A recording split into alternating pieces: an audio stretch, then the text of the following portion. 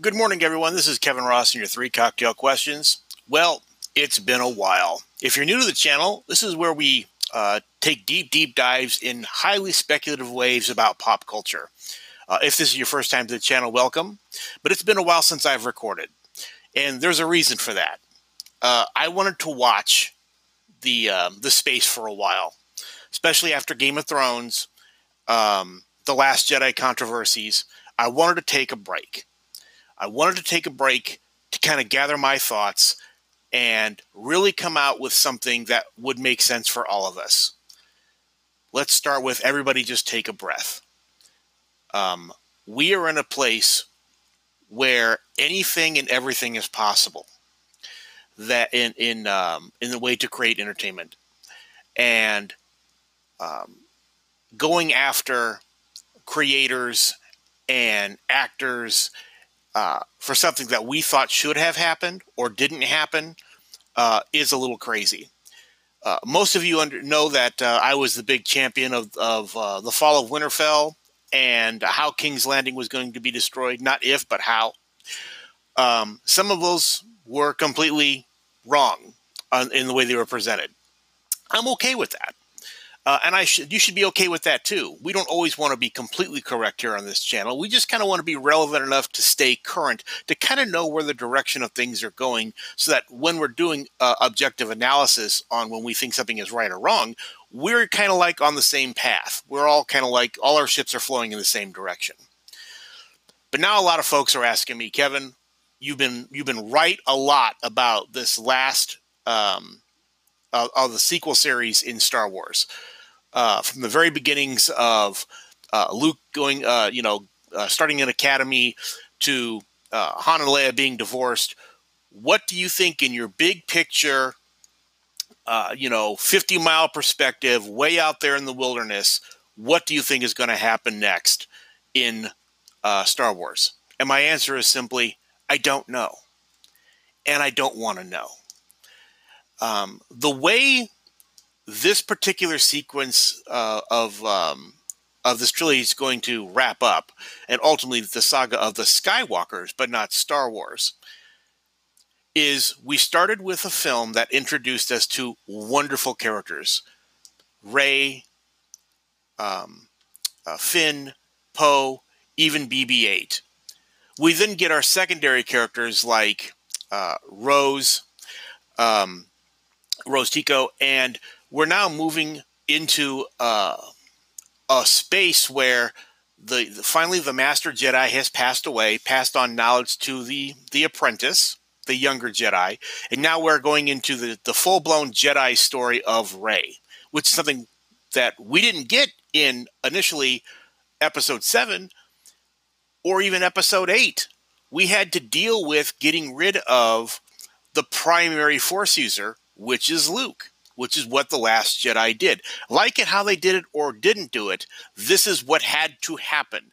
Rian Johnson had the hardest job of all, making sure that Luke was dealt with in a way that could be somehow accepted. Half the fan base liked it, half the fan base didn't. Subverting our expectations was, shall we say, unexpected in the way and the depth that it went about doing it, breaking some of the rules of the Star Wars universe. The actual physical rule building of the Star Wars universe was taken into question. Lots of things took place. But ultimately, at the end of the day, Rian Johnson did what was absolutely necessary, which was to remove Luke Skywalker from the primary role of the primary Force user and placing Rey squarely in the role of the Force user. And I couldn't be more thrilled about it. Love Daisy Ridley. She's a joy to watch on screen. She's wonderful. And if you haven't seen Ophelia, you should actually go do it. Support her smaller films, but she's wonderful in there too. You'll definitely get your Rey fix when you go see Ophelia. But what do we do next? And I guess that's what this small recording slight essay is supposed to discuss. Where do we go as a fandom from here? And how does Star Wars and Lucasfilm begin to bridge that gap? What is the one thing they could do to begin to repair that damage that's been out there, right? Well, we all have to take a little bit of responsibility for it. Look, a large company called Disney spent $4 billion and change in stock rights and actual cash to acquire a property. They have to begin to make that money back as rapidly as they possibly can, because it's not just their money, it's investor money. It's outside money that goes in to do this stuff. So they've got to do what they've got to do. So they're going to make in the first film in that saga, in this what people are calling the sequel trilogy, they've got to make it as safe as possible to get people comfortable in reintroducing brand new kids to this series. That this is Star Wars, laser swords and starships, right? Good guys and bad guys, right? Droids, crack-ups, crazy creatures, strange locations. It's all there. So people said it's supposed to be safe. Yeah, it is. So my answer to that is go write a check. Okay? You can easily go about making your own content nowadays. Write a check if you don't agree with how they went about doing the first one. Now we go to The Last Jedi. Well, when you give such open-ended non-answers and so many mysteries to solve, it's not the next director's obligation to answer your questions. They're allowed to do what they want to do, especially when they're given permission to do it. And so that's what we got. We got both ends of the spectrum, the light side and the dark side, based on your perspective of how you liked about going to do things, right? And no one side here is right, and no one side here is wrong. We simply have what we have. Petitions aren't going to fix it. Yelling at creators aren't going to do it. Going online and ranting and raving on Twitter is not going to solve this problem. What do we do?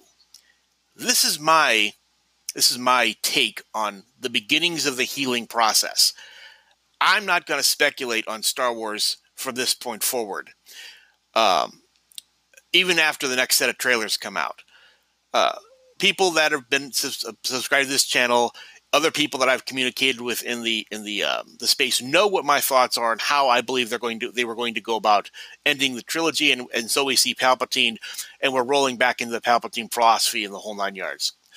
So it looks like we're getting there, but I'm not going to speculate that far in advance anymore. No, instead I want to speculate on how the actual mechanism of bringing us together should work. What should we do next? So if I'm Lucasfilm, how do I begin to subvert, not so much give away the story, but to start to heal what has happened? Okay? And my answer is simply this.